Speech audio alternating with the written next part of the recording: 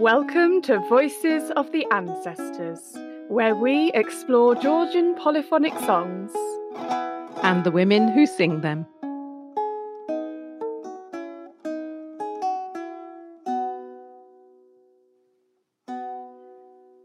Hello and welcome to the podcast. The voices today are Holly Taylor-Zuntz, that's me. And me, Susan Thompson. And our very special guest, Jen Morris, founder and musical director of 145, Seattle's Georgian singing ensemble. We're so excited to be launching our first episode at the 10th International Symposium on Traditional Polyphony. So welcome, listeners, if you're tuning in from the symposium online or wherever and whenever you're listening to us. This interview was recorded actually during lockdown on the 26th of June 2020. So I was at home in Oxford, UK. And I was at home near Cambridge, UK, whilst Jen was across the pond in Seattle, USA.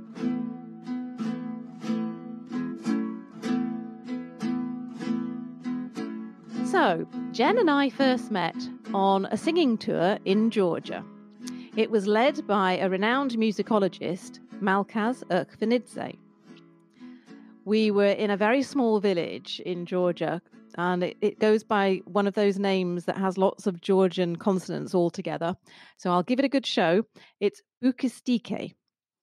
And it was a delight. And we spent the evenings being entertained by members of Sakioba and eating wonderful Georgian food and just sinking into village life. And there was a particular evening that Jen will tell you about in the podcast, where we met another extraordinary singer, Zoe Perret, who now sings with the group Camellia. But on that evening, she got to sing with members of Sakioba, and that's the ensemble that Malkaz founded.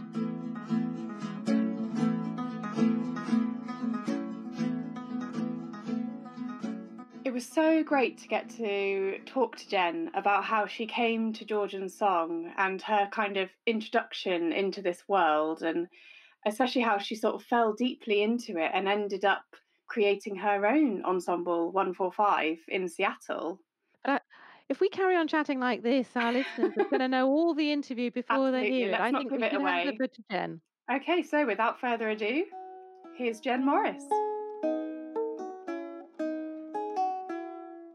Hi, Jen. Welcome. It's so great to have you as a guest on the podcast. Yeah.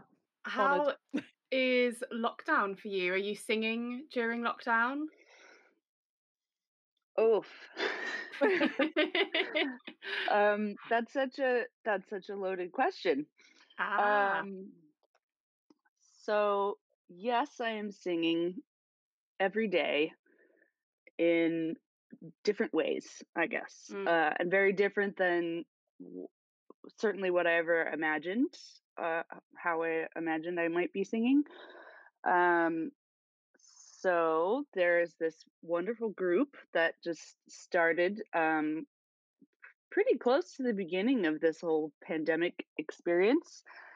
And so we're all people who love Georgian songs, and some of us have met together in real life and some of us haven't, which is kind of the magic of it, right? And so we meet every day and we attempt to sing over the internet, which is, it's a challenge. Yeah.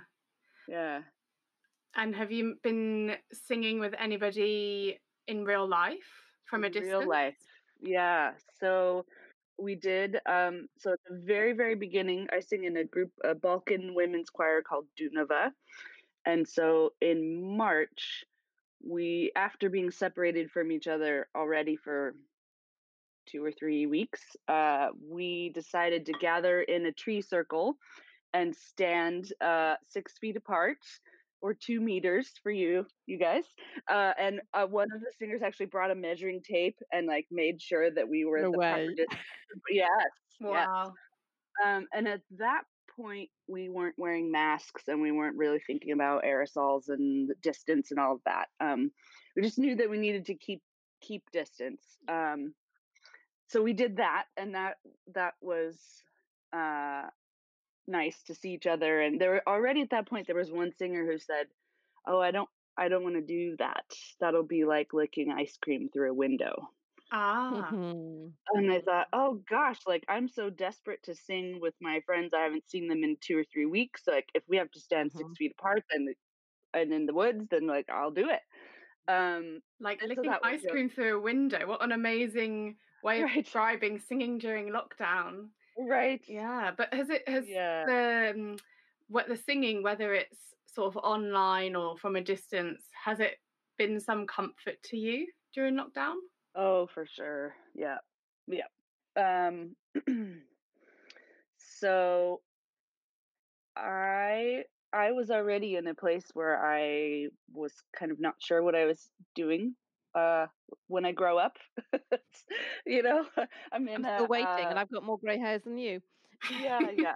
Definitely like in a transition period with my work. I'm a teacher of the deaf, and I Mm. left my job that the school that I worked at for 18 years. I left at the end of last school year. Um, and then there was a whole series of events that cascaded after that. I was supposed to go to Georgia in the fall. My cat was diagnosed with like terrible cancer at that Oh time, gosh. and so like, that trip was canceled. And then I was supposed to try to go to Georgia again in April, and of course we all know nobody was flying or going Mm, anywhere in April, so it got canceled another time. So being able to do the things that I wanted to do in Georgia anyway. So meet up with fun singers from all over the world who love Uh-huh. Georgian songs. Like that's actually number one. yeah. Mhm. And then be in Georgia together, like that would have been ideal. But of course, Mhm. practice Georgian language, eat Georgian food, um, but and also just sort of like sink more into the culture and the meaning behind the songs and all of that. I feel like I've been doing that, like Mm, Mhm. possibly even more than being in Mm. Georgia, because I can meet up with new singers and also friends I already know. And there's all these offshoots, like was suddenly we're taking a language class together, and somebody's writing a paper for their PhD, and someone's doing mm, a podcast. And so the fact that there's so much like growth and movement out of this really mm, terrible worldwide thing definitely is very comforting. uh yeah, to because I mean I have to be I'm stuck at home. I have to stay here. I can't really go to the grocery store and I mean I could, but it would be a big risk for me mm. personally as a immunocompromised person. So Mhm. if I had to stay home and I had no like social interaction and you know no projects to work on, I think I'd probably just go crazy. So meeting these new people, singing songs with new friends and old, working on a language that's really quite difficult. Yeah. That's been it has literally saved my life. Wow. It's yeah, So through that celebration of so you're not just celebrating the Georgian songs together, you're also meeting new friends, having a social life, albeit online, and right. you're celebrating birthdays and having all these fun games on screen and having these social interactions. hmm But the sort of root of that, you're all in that meeting because you love Georgian songs. Right. Right. And it's really interesting. It sort of evolved, you know, at the beginning of it. It seemed like, okay, what can we sing together? Like that's what you do when you meet somebody that you know that you have this shared background. And so, it could be like within a half an hour of meeting and you'd say, "Oh, what songs do we know in Mm, common? Like what can we Mhm. sing?" Mhm. And I think that we did kind of approach it that way in the beginning, and it's really shifted into like it could have been going on for an hour Mhm. and someone will show up and be like, "Have you sung any songs yet in this meeting?" And everyone's like, "Nope, nope." It's been entirely like laughing. Yeah. And wow. it's all like a lot of it actually is, Well, I mean, stimulating and thrilling, interesting conversation. It's not just, like fart jokes. I mean, it's actual, like, right? Oh yeah, us I mean, Georgian singers were known for our fart jokes. Yeah. well, you know what I mean, though? Like, it's not like it's continued to be fun Mm. for over 100 days at this point. That's awesome. Right? Because everybody has such interesting things to contribute to the conversation, I guess. Mm. And it's a Yeah. surprisingly big pool of people that are involved as well. I think a lot of times when people hear about Georgian polyphonic songs, it's a niche. But it's Right. one of those things, once you get into the niche, it's Yeah. really wide. Yes. Yes. Yeah.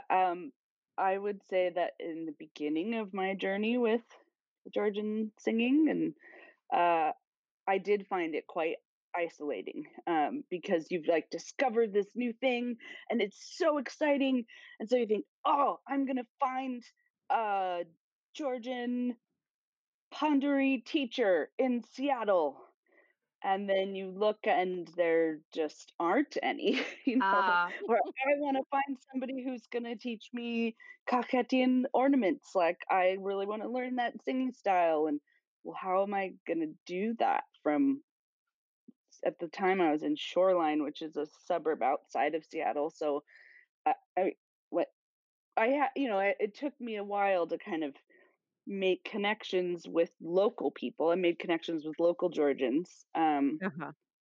But none of them were folk singers. There's mm, one Mm. there's one woman, one Georgian woman who's piano teacher, and there's another, there are some people who have skills in, of course, like great cooking, Georgian cooking skills, and but there was nobody who could do that very specific thing that I was interested in learning. Um, so I guess I'm trying to connect the initial isolation of being excited about this niche thing, and then once I traveled, I mean, once like I went to Scotland for a Frank Kane workshop, and I met many of the wonderful people who are in our group now. mm. And then I traveled to Georgia, and then I met more people, and all of that. But and that helped with the isolation as well, because I would like bring back songs and I would learn them, and then of course I would share them with singers that I knew here who had not yet been Converted. inducted, So you converted, converted your inoculated. friends in order to Yes, sing Georgian songs with other people. You converted your singing friends into Georgian singing friends. basically. I mean, there were a few people who had already been bitten by the bug, I guess. Maybe not quite to the same extent as me, but yeah, I was singing in a group um called Mini Finney. So we were in the Finney neighborhood community choir together, and we were singing, American shape note songs, and traditional, gospel, or South African, or I mean, uh, so many genres of Mm, songs, and there were a few Georgian songs buried in there in the repertoire. mm, Um, But then several of us went to this camp, this Village Harmony camp in Oregon. I almost said on the Oregon coast. That's not correct. On the Mackenzie River, actually.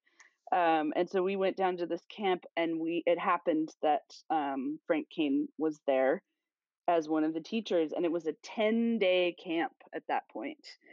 So we spent 10 days singing, learning, and singing these wonderful Georgian songs. And after that, I mean, I guess there were 5 or 6 of us who went from Seattle. And so after we came back from that, it was like, oh, well, we've got 10 songs. We have the basis of a repertoire. Like, we could do something with this. So Yeah. was that the beginning of your 145 group? Yeah. Yeah. That's Ah. kind of how that all started. Yep.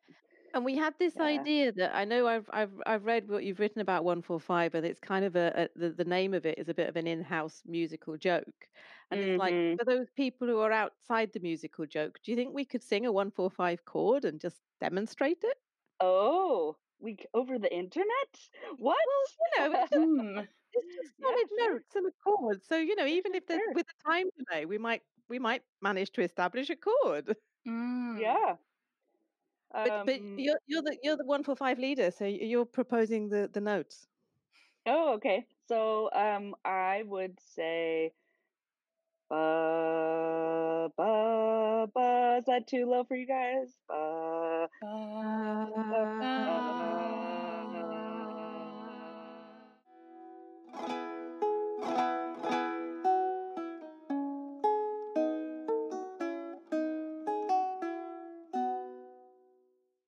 I was and I still am a teacher of the deaf. So I had these skills to teach children with Mm. hearing loss, but not necessarily uh, adults, musical adults. Um, and so I thought, like, oh, this is not the same thing, and those are not skills that are transferable. And turns out they totally are. you you can use those skills in both areas. Yeah. Yeah.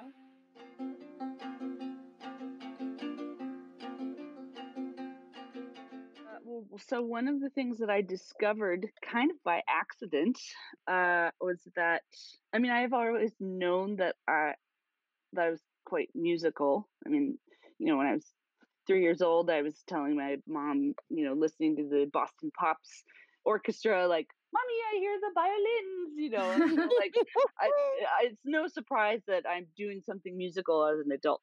But what I hadn't like really understood until about 10 years ago, and in my introduction to Georgian singing, was that I actually learn quite well by ear. So I actually am a very auditory person.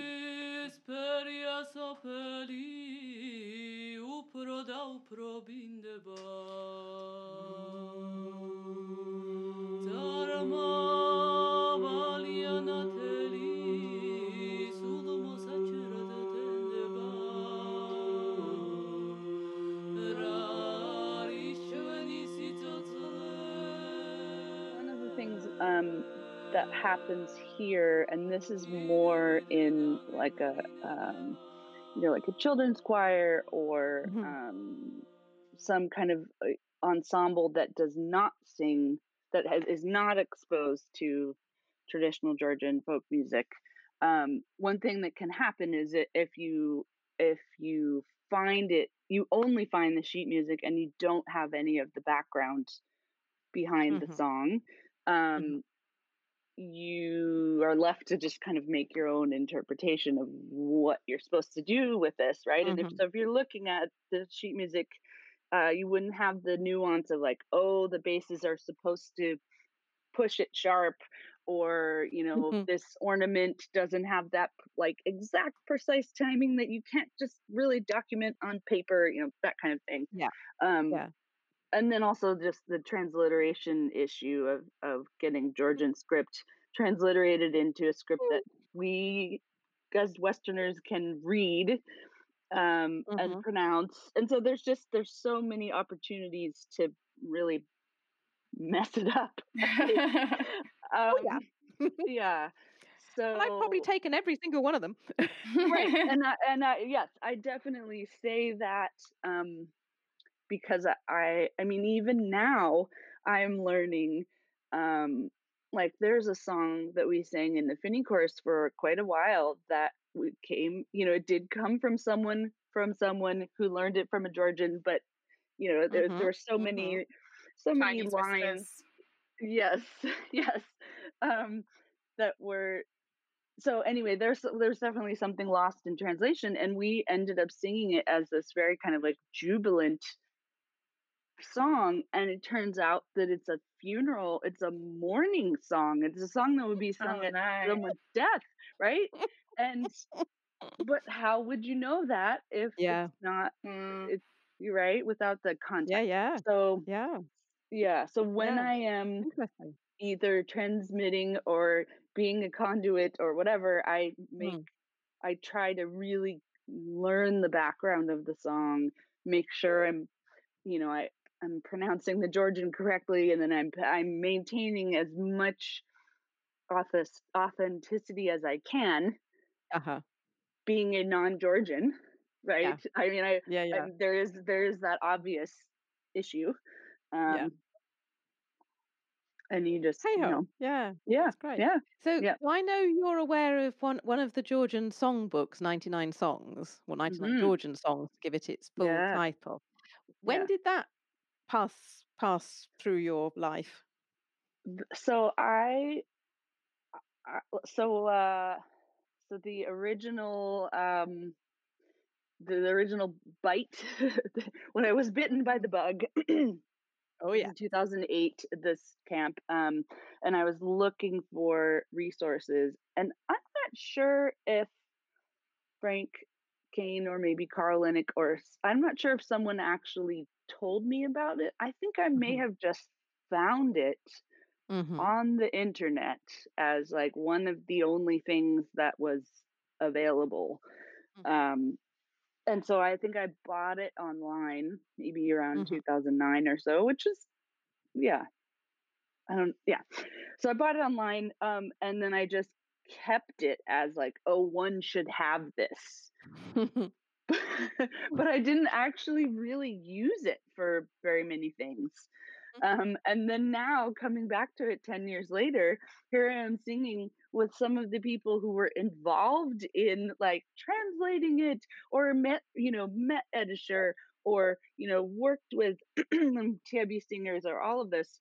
Mhm. And then they can say, like you, Susan, you can say, Mm. oh, I was there. I remember this workshop, and I know this from Edisher, da da Yeah. da. And then there's even more background on the songs. But Yeah. I actually owned it, and I just kind of put it away because it couldn't really, because I'm not a great sight reader and I don't really Mm. access Georgian music mostly through sheet music. I Mhm. just kind of kept it on the shelf, like this is a resource. And then now suddenly we've sung like almost all of those songs, and it turns Yeah. out I know a lot of them Yeah. from having been interested in Georgia music, but not from reading it in the book, from Uh-huh. learning it out in the world, and then going, oh look, Oh. that's the song that I already know, and then, oh hey, there's a text that I didn't know was in there, and oh hey, there's other people who know these songs. So it actually has been a really great connector Uh-huh. between songs that I know in my head and songs that other people might have in their heads. And then we can Yeah. say, oh, look, it's on page 44. Oh, Let's wow. sing it. Yeah. Yeah. Yeah. Oh, Oh, I would fantastic. so I'm going to cry. This is ridiculous. But I would so love for Edisha to be here and see where that germ of an idea got to. Because Yeah. yeah, I met the guy once, but I know the story, and that sort of Yeah. the germ of I want to create this book for Westerners, for Yeah. non-Georgians, so it's Yeah. accessible. And the idea was to have a progression of difficulty in through the book. So the first song Hmm. is the easiest, and the last is the hardest. And Yeah. it was very important, is my understanding, to have the context of the songs, not and it be a way in, and it's this is not trying to be super accurate, even just Hmm. accessible. Mm. Hmm. But Yeah. it's so wonderful that Magda, Edisha's daughter-in-law, can see the Hmm. effect that it's having, and I'm sure that she would be really happy to know that Hmm. so many people around the world have this book.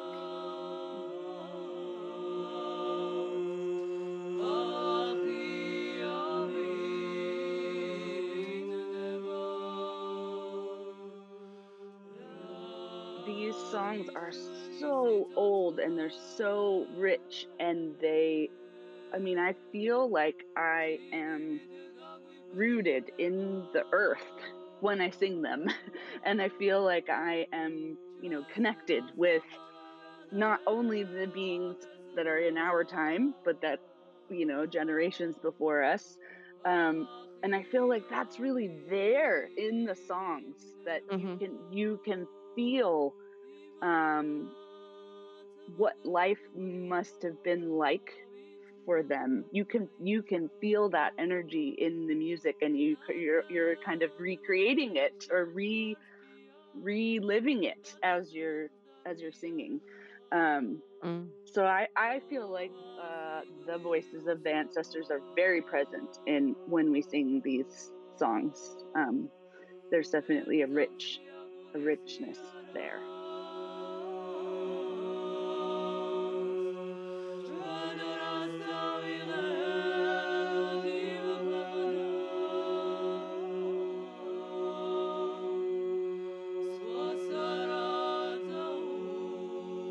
Also, when I hear the word ancestors, what was one of the biggest compliments to me was from Malkaz Erkvanidze, who I know you both know, when he said to me, "I think your ancestors must have been Georgian." And wow, as far as I know, they aren't. That would be a coincidence, yeah. Yes, I mean, my ancestors actually are from England. So yeah, but yeah, that was such a huge compliment that he said that, and there's the weight underneath behind that, like, Oh yes, right. We don't even have to no. interpret it. You know what I mean? But it reminds you mentioning Malkaz reminds me of something else we talked about previously, which was just that sharing of songs at the table that happened in Mm-hmm. Georgia when we met. Mm-hmm. But Mm-hmm. but unusually for both of us, it being a table that was entirely composed of women at the table. And I Right. was trying to remember after you'd mentioned it the other day, was Zoe Perret one of those people? I don't Because think she did show up, so. but I'm not She sure if did. she was on that night. Yeah, she definitely. I mean, her being there at another supra that was mixed gender supra Mm. was a really formative, a poignant experience for me. Because I remember hearing Dide Batwen's Shekre Basa for the first, I think possibly for the first time, and the men of Sakioba led it, and they sang one verse, and then they modulated up one note, and they sang the next verse, and then it seemed like they might stop, and then she just launched right in, and she very quickly said, "Will anybody be the second voice?" And she said it in Georgian, like boss, and just, "Is anybody going to sing second voice?" And then just launched into it, and I just thought, oh, you could be a woman at that table and you could sing like a boss and just really own it. And I want to do that. Yes. Yeah. And yeah. So then, of course, I call Malkaz on the phone and I say, "Please, can you sing those parts for me?" And have this recording of him. I think we're even singing over Skype, and I was like holding my cell phone up to the Skype. I mean, it's this really bad recording. And then, of course, I passed that on to two singers in 145, and we learned it and we sang it as a trio, and it was just like the most wonderful thing.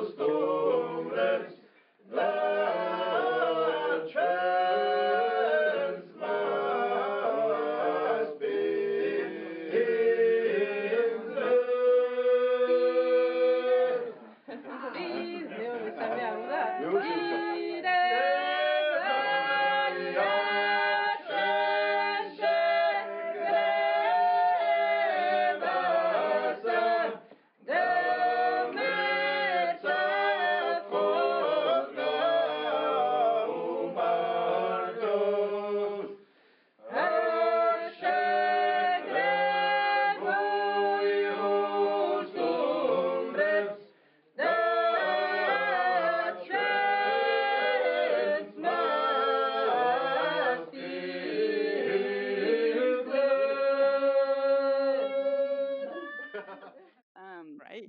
But back to the women's supra thing, though. Yeah. I don't think she was there particularly, but what was remarkable about that moment was that the Georgian women of the house sat down with us. And that I feel like that doesn't often happen.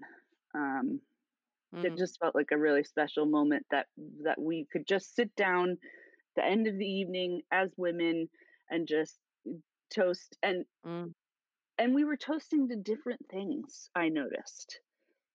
Yeah. You know, it Different wasn't to the like, men, you mean? yes, it wasn't like to Yeah. brotherhood, to being a manly man, right? There's the like katsi katso, but somebody always toasts to manliness, and while that is great and important, you know, Mm-hmm. sometimes that's not the flavor of a toast that a woman might make if they were Yeah. to initiate it. Yeah. So it did feel very special to have that intimate time that was just women, and there were only like 6 or 7 of us, I think. And it did really break Yeah. down the barriers too between guest and host. And yeah, that was a special Yeah. time.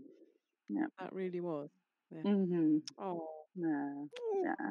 I Well, it's yeah. been so lovely to meet with you Yes, thank guys. you so much, Jen. Yeah. Yeah. Thank you. I should go, but Oh, I know. We a final toast to health, I think, is required to oh yes.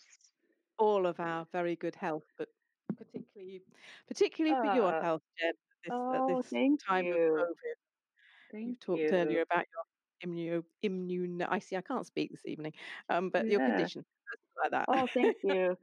You had to pick a word with several consonants in a cluster, right? John Murteloba. Yes, well John done. John Murteloba. Gaurmojos. I can't manage immunosuppressant tonight, so there's no way I'm trying that one in Georgia. No, I don't know that one in Georgian either. Yes. I might manage a nachwamdis or a dröbit, but Yes, we could say abakargad. yeah. Kargad ikavi. Be well, right? Oh, lovely. Right? Yeah.